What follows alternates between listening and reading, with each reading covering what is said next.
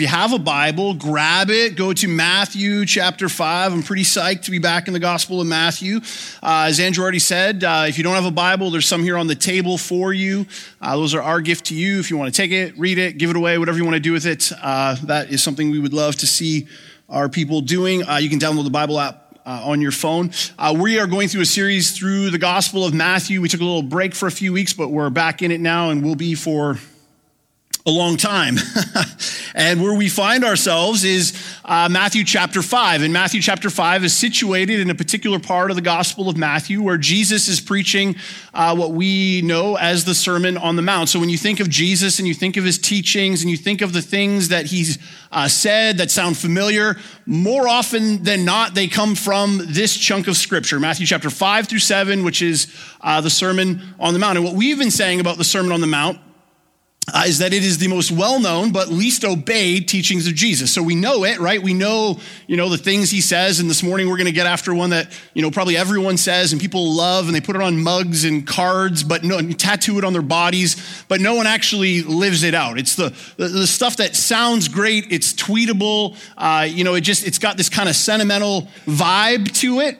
But once you start to get in there, dig around, unpack what Jesus is actually saying, you come to realize that, oh snap, this is like really, really hard.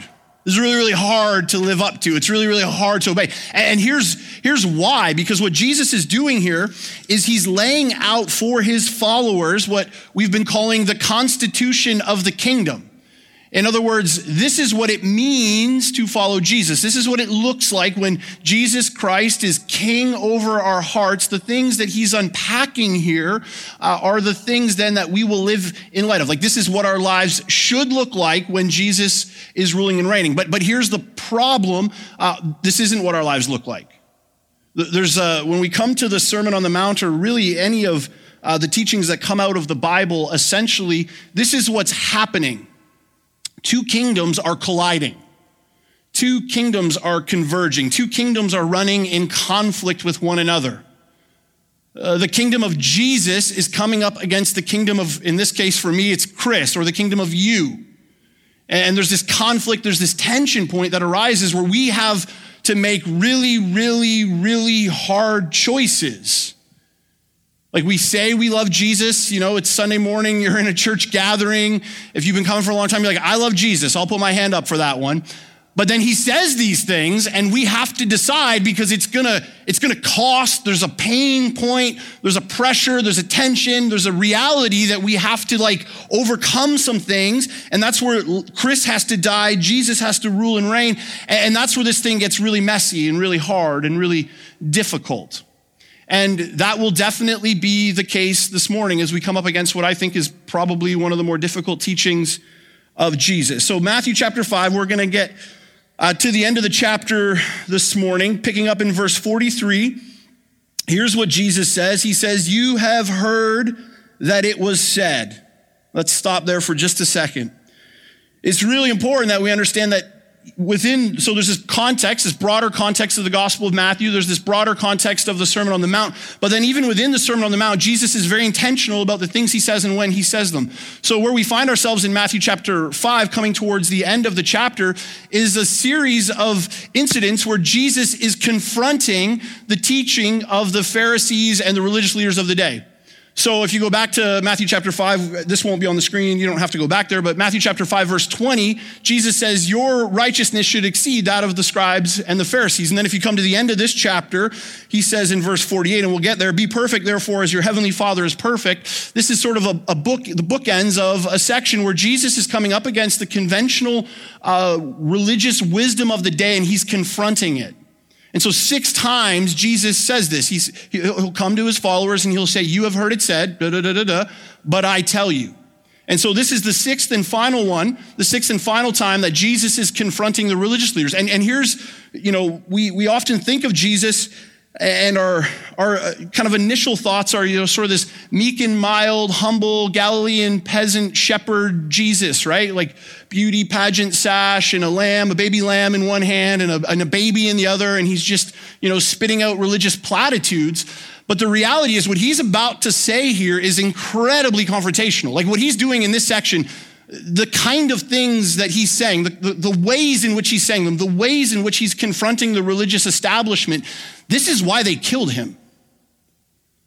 They didn't kill him because he was hugging them so much, right? He wasn't loving their inner child, he was spanking it. And they came against him, they had him killed. So there's a sense, as we're gonna jump into this, you gotta realize he's confronting us. He's confronting you. So let's look at what he says here. So verse 43, you have heard it said, love your neighbors and hate your enemies. Love your neighbor and hate your enemy. So this is what the Pharisees, this is what the religious leaders were teaching. They would come to the people and they would teach, here's what the Bible says. You're to love your neighbor, but you are to hate your enemy. Now, I think Andrew alluded to this last week, but this is a day and age where people did not have the Bible on hand to read, right? The Bible, having Bibles in your house where you could read them alone, study them, understand them, that's like a modern invention. That's the last 500 years since the dawn of the printing press. Before that, you were completely dependent on your religious leaders and teachers to tell you what the Bible said. There might have been one copy for an entire village or for an entire region. You'd go to the synagogue, it would be read. You would just have to trust the interpretation of the religious leader of the day. So now you guys have a Bible. I could say something. You could look at it and go, that's not what it says. You can call me out on that. We can have conflict over that. We can debate about what Scripture actually teaches. That wasn't the case then. The case then was that the religious leaders would teach, and then you would have to, live accordingly. And so the scribes and Pharisees were distorting the teaching of God. They were distorting the law of God. They were distorting what God said. And so this is what they would teach. It's okay to love your neighbor. You should do that, but it's also okay to hate your enemy. And so here's what they were doing. They would pull from the Old Testament these verses where, it's clear from the Old Testament that we are to love our neighbor. The Old Testament is littered with examples of the ways in which God calls us to care for widow, care for orphan, care for brother and sister. Like that's all over the place. But here's what the religious leaders were doing. They were looking for a loophole to justify their hate of people who weren't quite like them. And so they found passages of Scripture, passages like in the book of Psalms, there's a group of Psalms that we call the imprecatory Psalms, where David David who writes many of the Psalms, he's writing his heartfelt prayers to the Lord. They're kind of like worship songs, right? Like this is like Kurt Cobain, having a bad day and he's writing a song. This is what David's doing. So he's writing these Psalms and he's like, God, why have you brought my enemies against me? Lord, would you kill my enemies? Would you strike them against the rocks? Would you kill their children? Would you just lift them from my presence? Get rid of them, Lord. Justify me. He's just calling out to God. There's the brokenness, the depths, the realness, the rawness of his heart. He's calling out to God to take care of his enemies for him. We probably should pray honest like this more often, but this is what David was doing. He was just like, it was the rawness and realness of what was going on in his heart. Now, it's really important to understand that there's certain parts of the Bible that are what we call prescriptive. Prescriptive texts are texts whereby God is actually prescribing a principle for your life that you are to indeed live out. That's what we're in today in Matthew chapter 5. This is what we would call a prescriptive text. But then there are descriptive texts. And descriptive texts are not there to prescribe how to live. They're actually just describing what is going on. There are things we can pull from that. There are things we can learn from it. But just because David said, God, would you kill my enemies? That doesn't mean we should want to kill our enemies. But here's what the Pharisees and teachers of the law were doing. They were distorting God's word. And they were saying, because those things are in there, look at, God actually wants us to hate our enemies. And so they were encouraging the people of God to actually come against those, check this out, who weren't like them, who they didn't like. So later in this text, Jesus is going to compare the Pharisees and teachers of the law to tax collectors. He's going to compare them to pagans. That just means people who have no God or are irreligious. And these are the exact people that the Pharisees, the teachers, were saying to the people of God, it's okay to hate.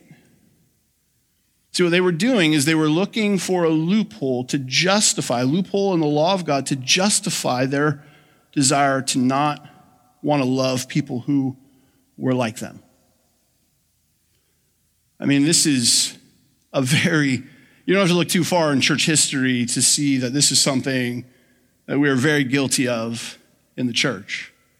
All right, you go back to just a few hundred years in church history, you have the Crusades, you have the Spanish Inquisition, you have things like the Salem witch trials, you have Christians, church people who claim to love and follow Jesus, doing horrible, horrible things in the name of Jesus.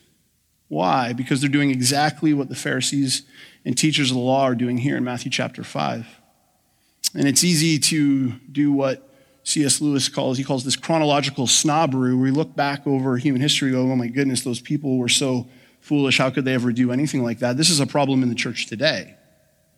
There are people groups who feel as if they are at odds with the church. Now, this is complicated, complex. Okay, I'm not assigning blame here. But there are, I don't think it's a stretch of the imagination to say that there are large swaths of Christians who have said, you know what, LGBTQ plus, those people, they're not like us. We're going to give lip service to loving them and not hating them. But at the end of the day, ultimately, that's what we're going to do. We're going to hate them. They feel marginalized by the church. They're it's politically, this is something the church does. There's all kinds of ways in which we as the people of God regularly look for loopholes to justify our hate.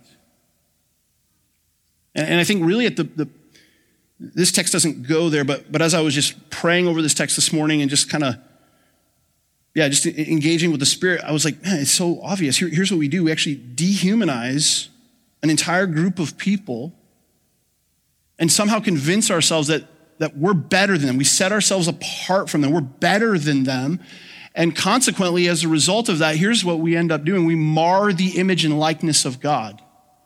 We convince ourselves that somehow we are more made in the image and likeness of God than someone else, and therefore that then becomes the justification for us to do horrendous things to other people. And now that's true on a macro level, but it's true on a micro level. Like in your neighborhood, I don't know what your neighborhood's like, but there's always on a street, there's that neighbor, right? That neighbor. If you're like, well, our street doesn't have that neighbor. You're that neighbor on your street. That is you. Everyone's talking about you behind your back. No, but there's that neighbor, right? They let their kids run roughshod. Their dog poos everywhere. They don't keep their grass at the right, length. Their yard's a disaster. They don't live up to your expectations for what it means to be a neighbor in this community. And you tell yourself a story about them. You start to convince yourself that person is somehow worthy of, and hate, right? It seems like a strong word. Like we would never say, I hate that person. But as we'll see when we get into this, you don't love them. Not the way Jesus is describing love here. Right? Or you simple things. I think this is like a weekly example at West Village where you're driving in traffic and somebody who drives differently than you, right? Like they have a different rule of the road when it comes to merging. On anywhere at like between the hours of like 7:30 and 9 or 3 because we're a government town and 5:30. Like merging is like, this is like love your neighbor but hate those who merge differently than you do. Right? It's okay because they're dumb. They deserve to be hated. But this is what we do.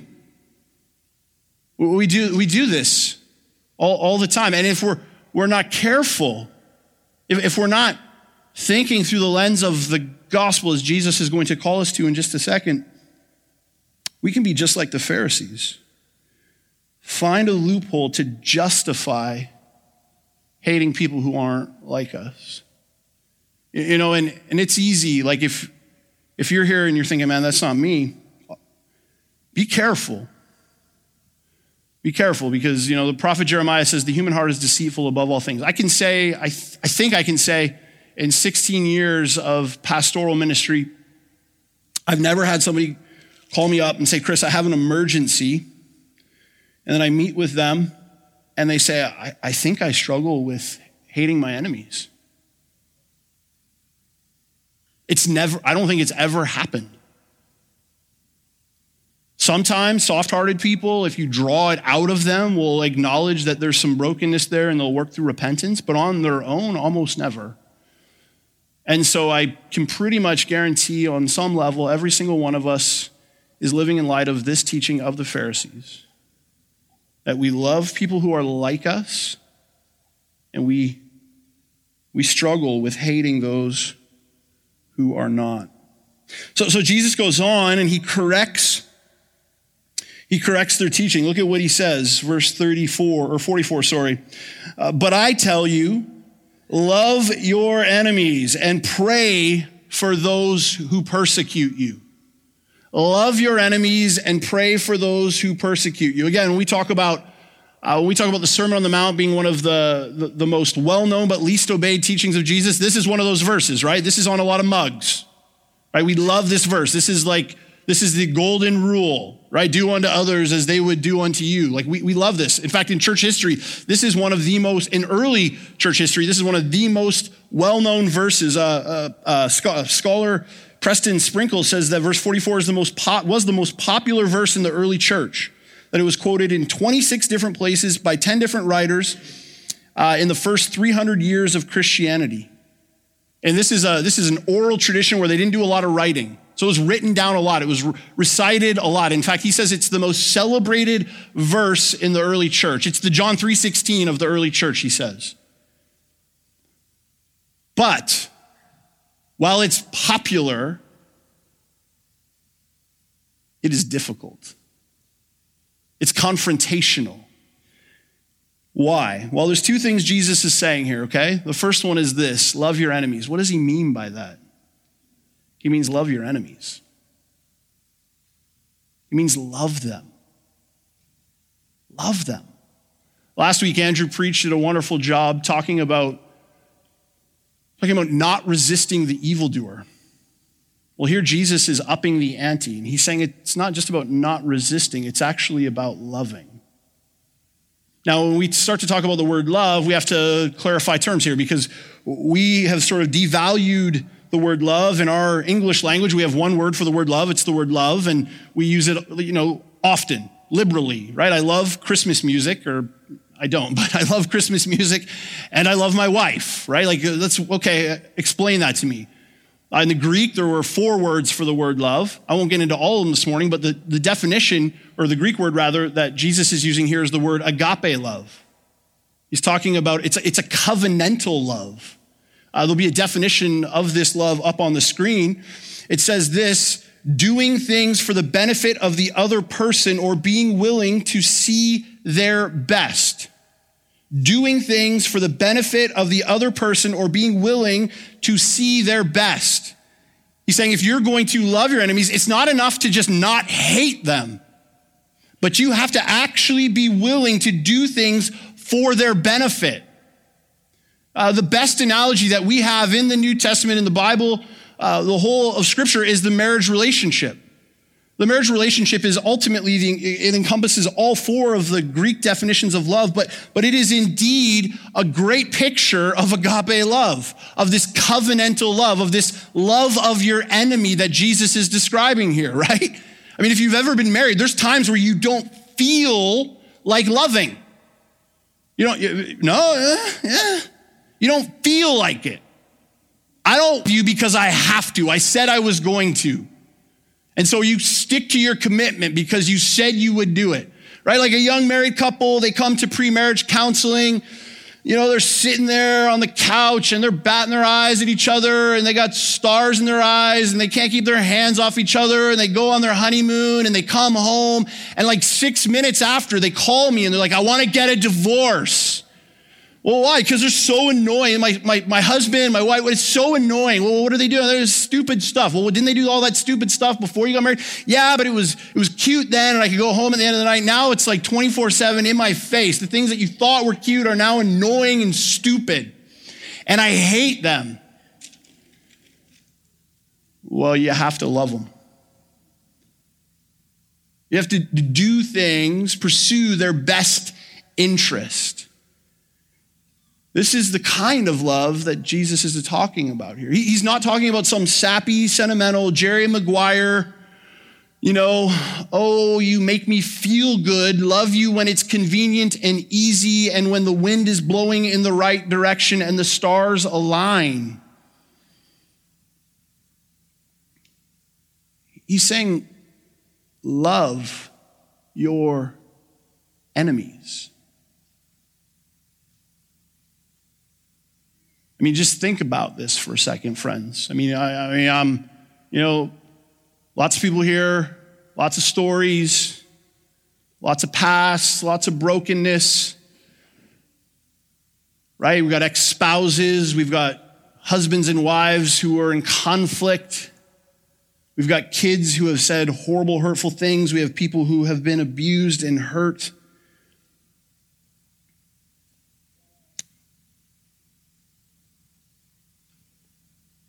And Jesus says, love them. Now, he doesn't say like them. He doesn't say be their best friend. But he does say to pursue their best interest. I don't know about you, but I hear this and I think to myself, what are you talking about? This is crazy talk, Jesus. If you've been here for this series, we've been saying that the kingdom of God, that there's this upside down nature to it. That it's completely backwards. It's completely, Jesus takes the way that our hearts naturally want to live and he flips them completely upside down. Remember, Jesus' kingdom is not an earthly kingdom, it's a spiritual kingdom. Jesus' kingdom is wherever Jesus has rule and reign. And what Jesus is saying here is wherever I have rule and reign, that is where the love of enemy is a part of the Constitution.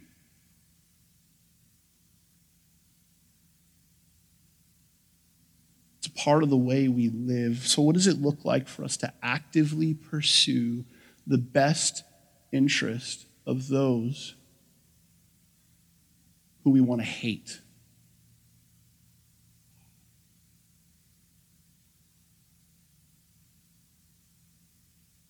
Who you want to hate? Who's wronged you? They've offended you. They weren't in the right in any way. What they did was horrible. It was wrong. Jesus isn't trying to validate or excuse or minimize or trivialize the sin, the brokenness, the hurt, none of that. But he is saying that wherever he has rule and reign,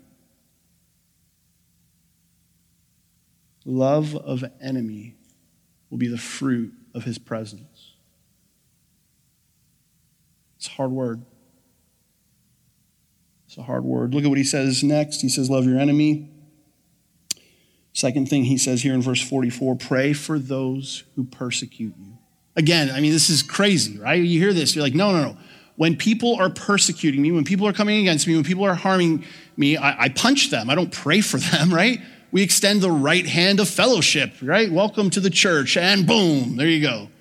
Down for the count. That's what I want to do, right? We want to, you look at church, again, church history or the way we respond as a people generally, when we come under conflict, it's not to lay down our rights as Jesus did, but rather to fight for them. So we start a petition, we start a rally, we hold signs, we rally the troops, we take a stand, we draw a line, and we say, this is how it's going to be. And Jesus is saying, no, that's not how it's going to be. If I am king and you're part of my kingdom, then you are to pray for those who persecute you. Now, let's just be clear. What Jesus isn't saying, what he's not saying here is do the prayer of like Psalm 69. Jesus, take my enemies and dash them against the rocks. Right? That's not the kind of prayer Jesus is talking about here. He's not talking about this kind of prayer, right? Like, you ever pray this one? Jesus, could you change them to be more like me so it'd be easier for me to like them? Right? You ever pray that about your spouse? Don't answer that. That was rhetorical, okay? Unless your spouse isn't here, then just be honest, because I know you did. That's not what he's saying. He's taking the agape love that he just talked about, he's applying it to prayer, and he's saying, pray for their best interest.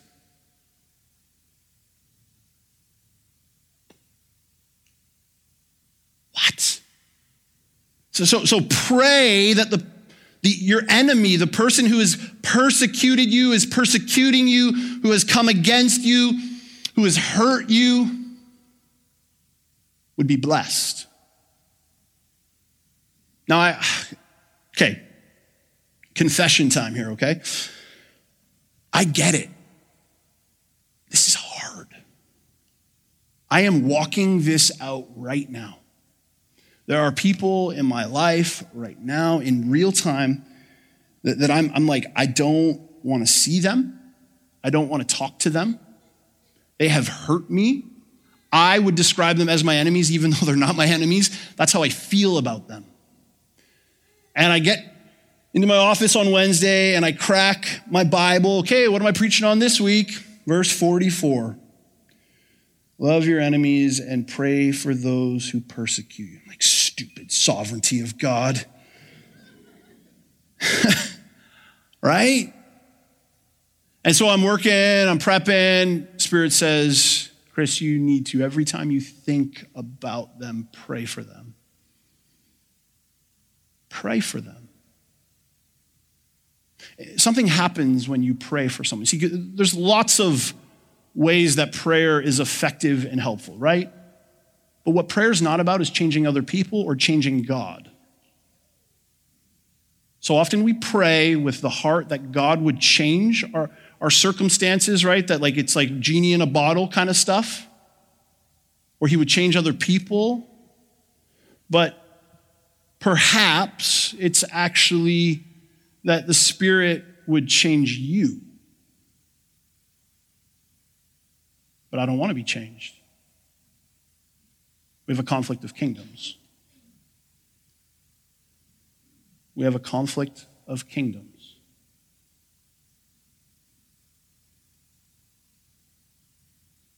See, when you start to pray for someone that is your functional enemy that you hate, here's what happens. The Spirit starts to curb your will and change your affections in a way that you could not do on your own. And you actually start to be changed by the Spirit to have a supernatural love for them. Right now, you don't want to. I get it. But the Spirit can actually produce something in you that will give you the grace to do it. Look at what Jesus says. We won't unpack these verses too much, but look at verse 45. That you may be children of your Father in heaven. Go down to verse 46. If you love those who love you, what reward will you get? Are not even the tax collectors doing that? Verse 47, and if you greet only your own people, what are you doing more than others? Do not even the pagans do that? You see, here's what Jesus is doing. Remember what I said here. He's being incredibly controversial, confrontational to the teachers of the law. He actually names the two groups of people that the Pharisees are trying to find this loophole to give justification to hate. And he says, you know what? They love the people that are just like them. But in my kingdom, we love and pursue and want the best interest for not the people that are just like us, but actually our enemies. So here's what he's saying. It's natural. It's easy to want to love the people that are just like you, right? This is why we want to be in a community group with people who are in the same socioeconomic status, have the same kind of things going on in our family. I don't want to be in a community group with any kids. I don't want to be in a community group with any old people. I don't want to be in a community group with, I just want to be with people that are like me. Why? Because it's easy to love people that are just like you. It doesn't take any work. The Spirit doesn't have to change you. You don't have to repent of any sin because you get to hang out with all your friends. So no kids at our community group. No kids. Do you imagine we ever said no seniors at our community? What? That's horrible. Well, kids, they're all made in the image and likeness of God. It's a glorious, dysfunctional mess, and all it does is exposes your brokenness. It's natural to love people that are just like you. It's easy. It's convenient. You don't have to try. That's what Jesus is saying here. You need a supernatural, an unnatural change of heart to be able to do what Jesus is talking about here.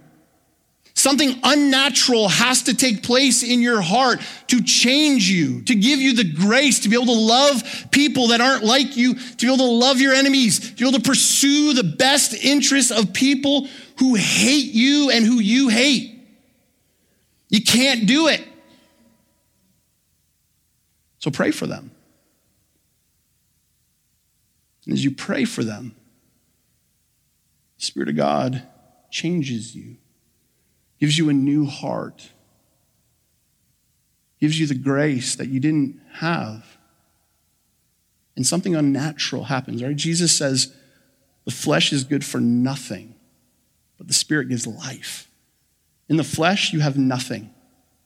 Your efforts, they're not going to produce love of enemy, but the Spirit will. Why? Look at what he says here in verse 45. Love your enemies, pray for those who persecute you. Verse 45, that you may be children of your Father in heaven. Now let me just really quickly be clear about what he's not saying here. What he's not saying is if you love your enemies, then you will be children of God. So this isn't like works-based, right? Many of us have been in church before and we think we have to do a whole bunch of things to please God. So if I love my enemies, then somehow I've indebted myself, God's indebted to me and he has to love me because I did the things that he told me that I'm supposed to do. And so now I get to be a part of his family. That's not what he's saying. He's actually saying, Jesus is saying the complete opposite of that. What Jesus is saying here is if you are in the family of the Father, you will start to look like one of his kids. Very important distinction. Christianity is not a do more, try harder project. It is a be changed and be transformed by the Spirit of God, and you will start to have new affections and a new way of living. The easiest analogy of this is if you go out into the lobby after the gathering, you will be able to pick my kids out of the crowd, right? Out of the squillions of kids out there. You'll be like, that one's Chris's, that one's Chris's, that one's Chris's, that one's Chris's. Why? Because they all look like me. Even the one we adopted is starting to change and look like us. It's weird. I don't know what's going on. But he's saying children will look like their father. So if you are in the family of the Father, you are going to start to look like the Father. If you realize, this is what he's saying, it's actually beautiful. It's beautiful. Saying if you realize that you were once an enemy of God, you weren't in pursuit of God, you didn't love him, but rather he came for you, he loved you, he gave his life for you, he went to the cross for you, that even though you were running away from him, he chased after you, pursued you, and brought you back into his family by his grace, by Jesus' shed blood on the cross. If that has happened and you've been changed and transformed, then the natural outflow of that is going to be that you're going to look more and more like your dad every single day. Amen? That's what he's saying. And then look at what he says next. He says, he causes his sun to rise on the evil and the good, and he sends rain on the righteous and the unrighteous. Some of us will hear this, and we ask this question, and I think it's a reasonable question, right? How come God allows bad things to happen to good people and good things to happen to bad people? How come, I don't know, drug dealers win the lottery and single moms get cancer? Why does that happen? It's a good question with a faulty premise. See, the faulty premise is this, that there's such thing as a good person. That's the same fallacy and problem that the Pharisees and the teachers of the law had. That's why they said it's okay to love your neighbor and hate your enemy. Because they thought they were good. They thought that, my mom told me I'm a snowflake, one of a kind. I'm special. And they started to believe their own press. Instead of realizing that God chose them and blessed them to be a blessing, they thought he blessed them for themselves. And so because of that, they deserved all the blessings of God. And so we often think that.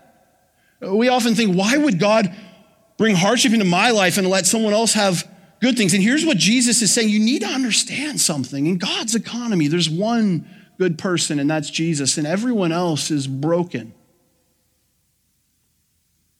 And don't miss this, because this is actually beautiful, what he's saying here.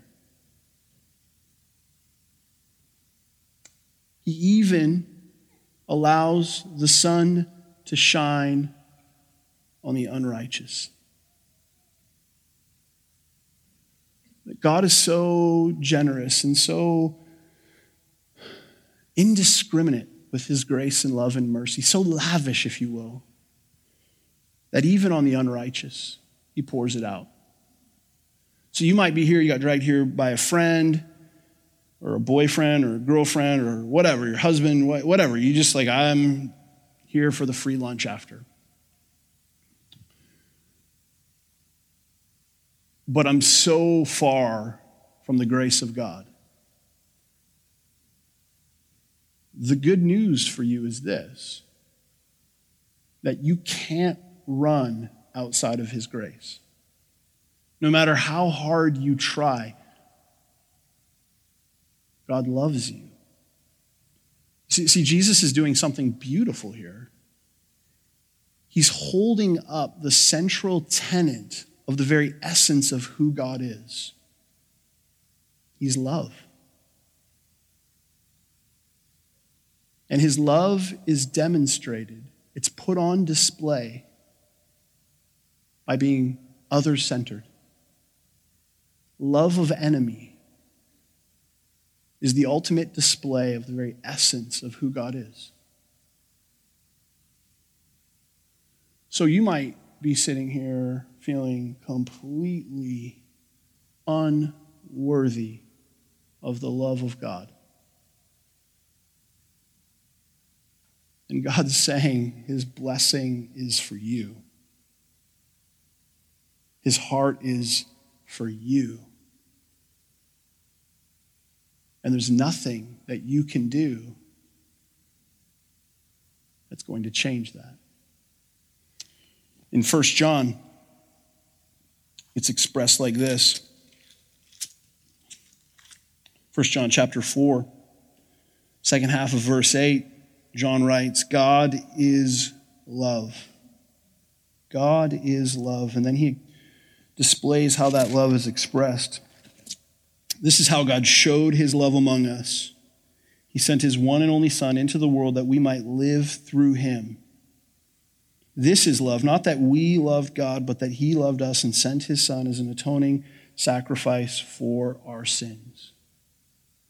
God is love. That's what Jesus is saying in Matthew chapter 5.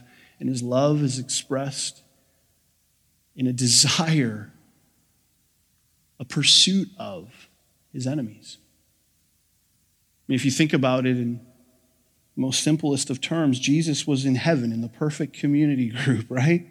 Father, Son, and Spirit living in total harmony.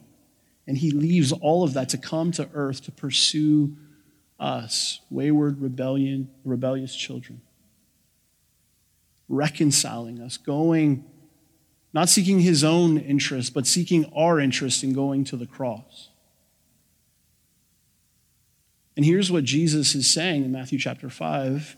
When you realize that that is the case,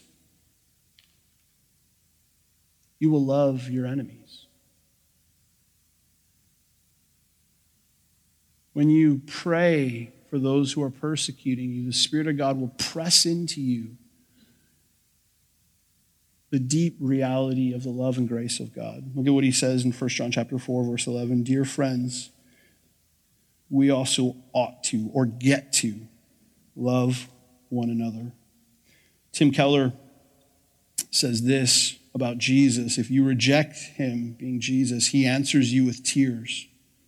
If you wound him, he bleeds out cleansing. If you kill him, he dies to redeem. If you bury him, he rises again to bring resurrection. Jesus is love made manifest. The ultimate expression of God is love. This agape, other-centered, pursuing their best interests, even when they are your enemies, kind of love is what Jesus displayed for us on the cross. Pouring out his life.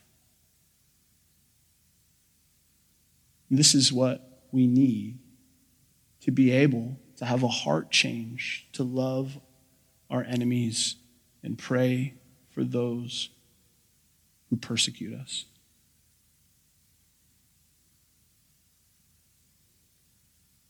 So let me just ask a couple questions.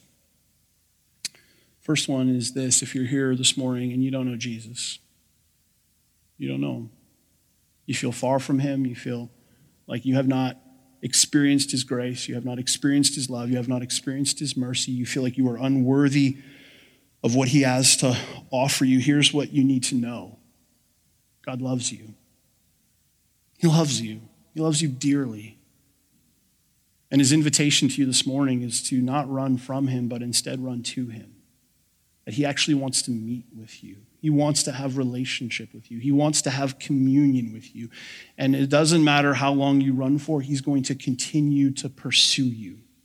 If you're here this morning and you don't know why, that is why. It is not an accident that you woke up this morning and came here to hear this. It's because the Spirit of God has something for you. He wants you to know. He wants to plant in your heart the seed, the reality that he is love, and that love extends even to you. If you're here this morning and you already have received that, you've already experienced that, you're a follower of Jesus, you're part of his kingdom, the invitation is essentially the same thing. We need to ask the question, who is the person in our life who we would define as our enemy? And then will we press in and pray for them? Will we allow the Spirit of God to come into our life to change us and transform us in such a way that he would do that which we could not do for ourselves? Something unnatural would be birthed out of our hearts. I invite Troy and the band to come up as we close. Jesus ends this section of the Sermon on the Mount, Matthew chapter 5. He ends this section by saying, "Be perfect, therefore, as your heavenly Father is perfect." Be perfect, therefore, as your heavenly Father is perfect. It's easy to hear that and think, well, I can't. And that's a good response. That's a good response. What Jesus is doing here is he's actually paraphrasing something out of Leviticus chapter 19 that is stated over and over and over again throughout the law. In the law of God, we have in the Old Testament the law of God where God gives the law to his people. He defines for them what it looks like to live as his people. And littered all throughout the law, he has this phrase he uses over and over and over again. Be holy, because I, the Lord your God, am holy. Be holy as I am holy. In other words, live in such a way, this is what he's saying, live in such a way that your life would look like what I look like. And we hear the word holy, and our immediate definition or the picture we get in our mind is this picture of moral uprightness, right? Trying to obey rules. And there's a small sense in which that is true. But the word holy means so much more than that. It's so much more dynamic. The word holy literally means to be set apart for something. In the Old Testament, God's people were set apart. They were called by God. They were blessed to be a blessing. So God gives them the law so that they would live in such a way that all the other nations around them would see that God is good, God is loving, God is kind, God is gracious. They were to be a living picture of the holiness that is God. And then here, what we have in the New Testament is, if you remember, through Matthew's gospel, he comes along and he starts inviting people to come and follow him. In Matthew chapter 4, he goes on to say, repent, for the kingdom of heaven is near. In other words, come and follow me because the kingdom of heaven is coming, right? The kingdom is here because I am here. And then here we have this picture of Jesus, the Sermon on the Mount, with all these people gathered around him, whereby he's giving them not a new law, but the fulfillment of the law. And he says to them, be perfect, therefore, as your heavenly Father is perfect. In other words, what he's saying to us in verse 48 is that when we live this out, we are a living picture of what God is like. So when we live out this others-centered enemy love, what is being put on display? Jesus on the cross. When we pursue the best interests of those who have come against us, what are other people seeing? We're seeing a picture of Jesus on the cross. When we pray for those who persecute us, and God changes our heart, gives us new affections, the Spirit of God works in us in a way that he has not worked before, what starts to happen? We look more and more like Jesus. And when we talk about gospel saturation, right? We don't want to fill a movie theater, we want to fill a city. Gospel saturation. We want every day, every man, woman, and child to have a daily encounter with Jesus and his church through word and deed. Jesus is saying, you are my kingdom people. When you live like this, they will have an encounter with me. Be holy, therefore, because I am holy. Be perfect, therefore, because I am perfect. And the right response is, but we can't.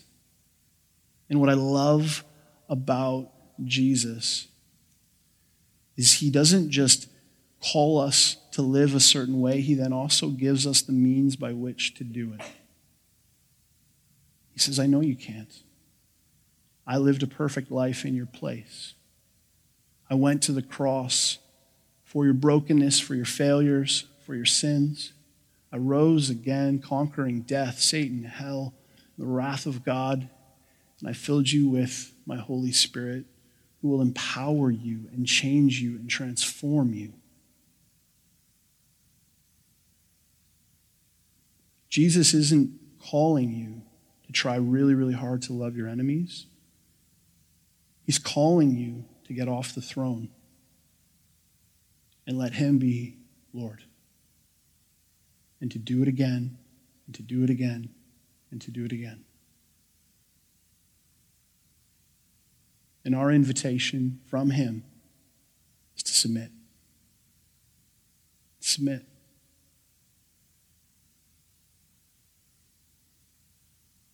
Will we do that? Let me pray for us. Jesus, it's a hard word.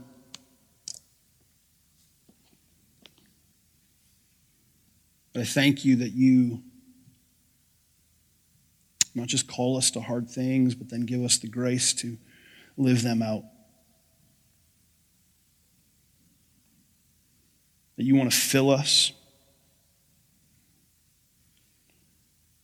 You want to work through us. You don't want us to try and do this in our own power and in our own strength, but Lord, you deeply want to press your other-centered love into our hearts.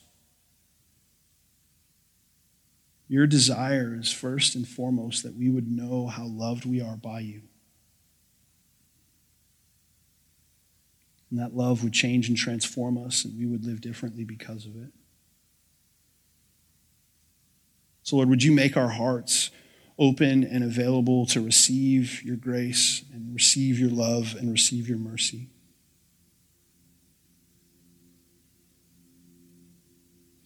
And then as we are changed, as we are transformed, Make it so obvious and clear the ways in which we need to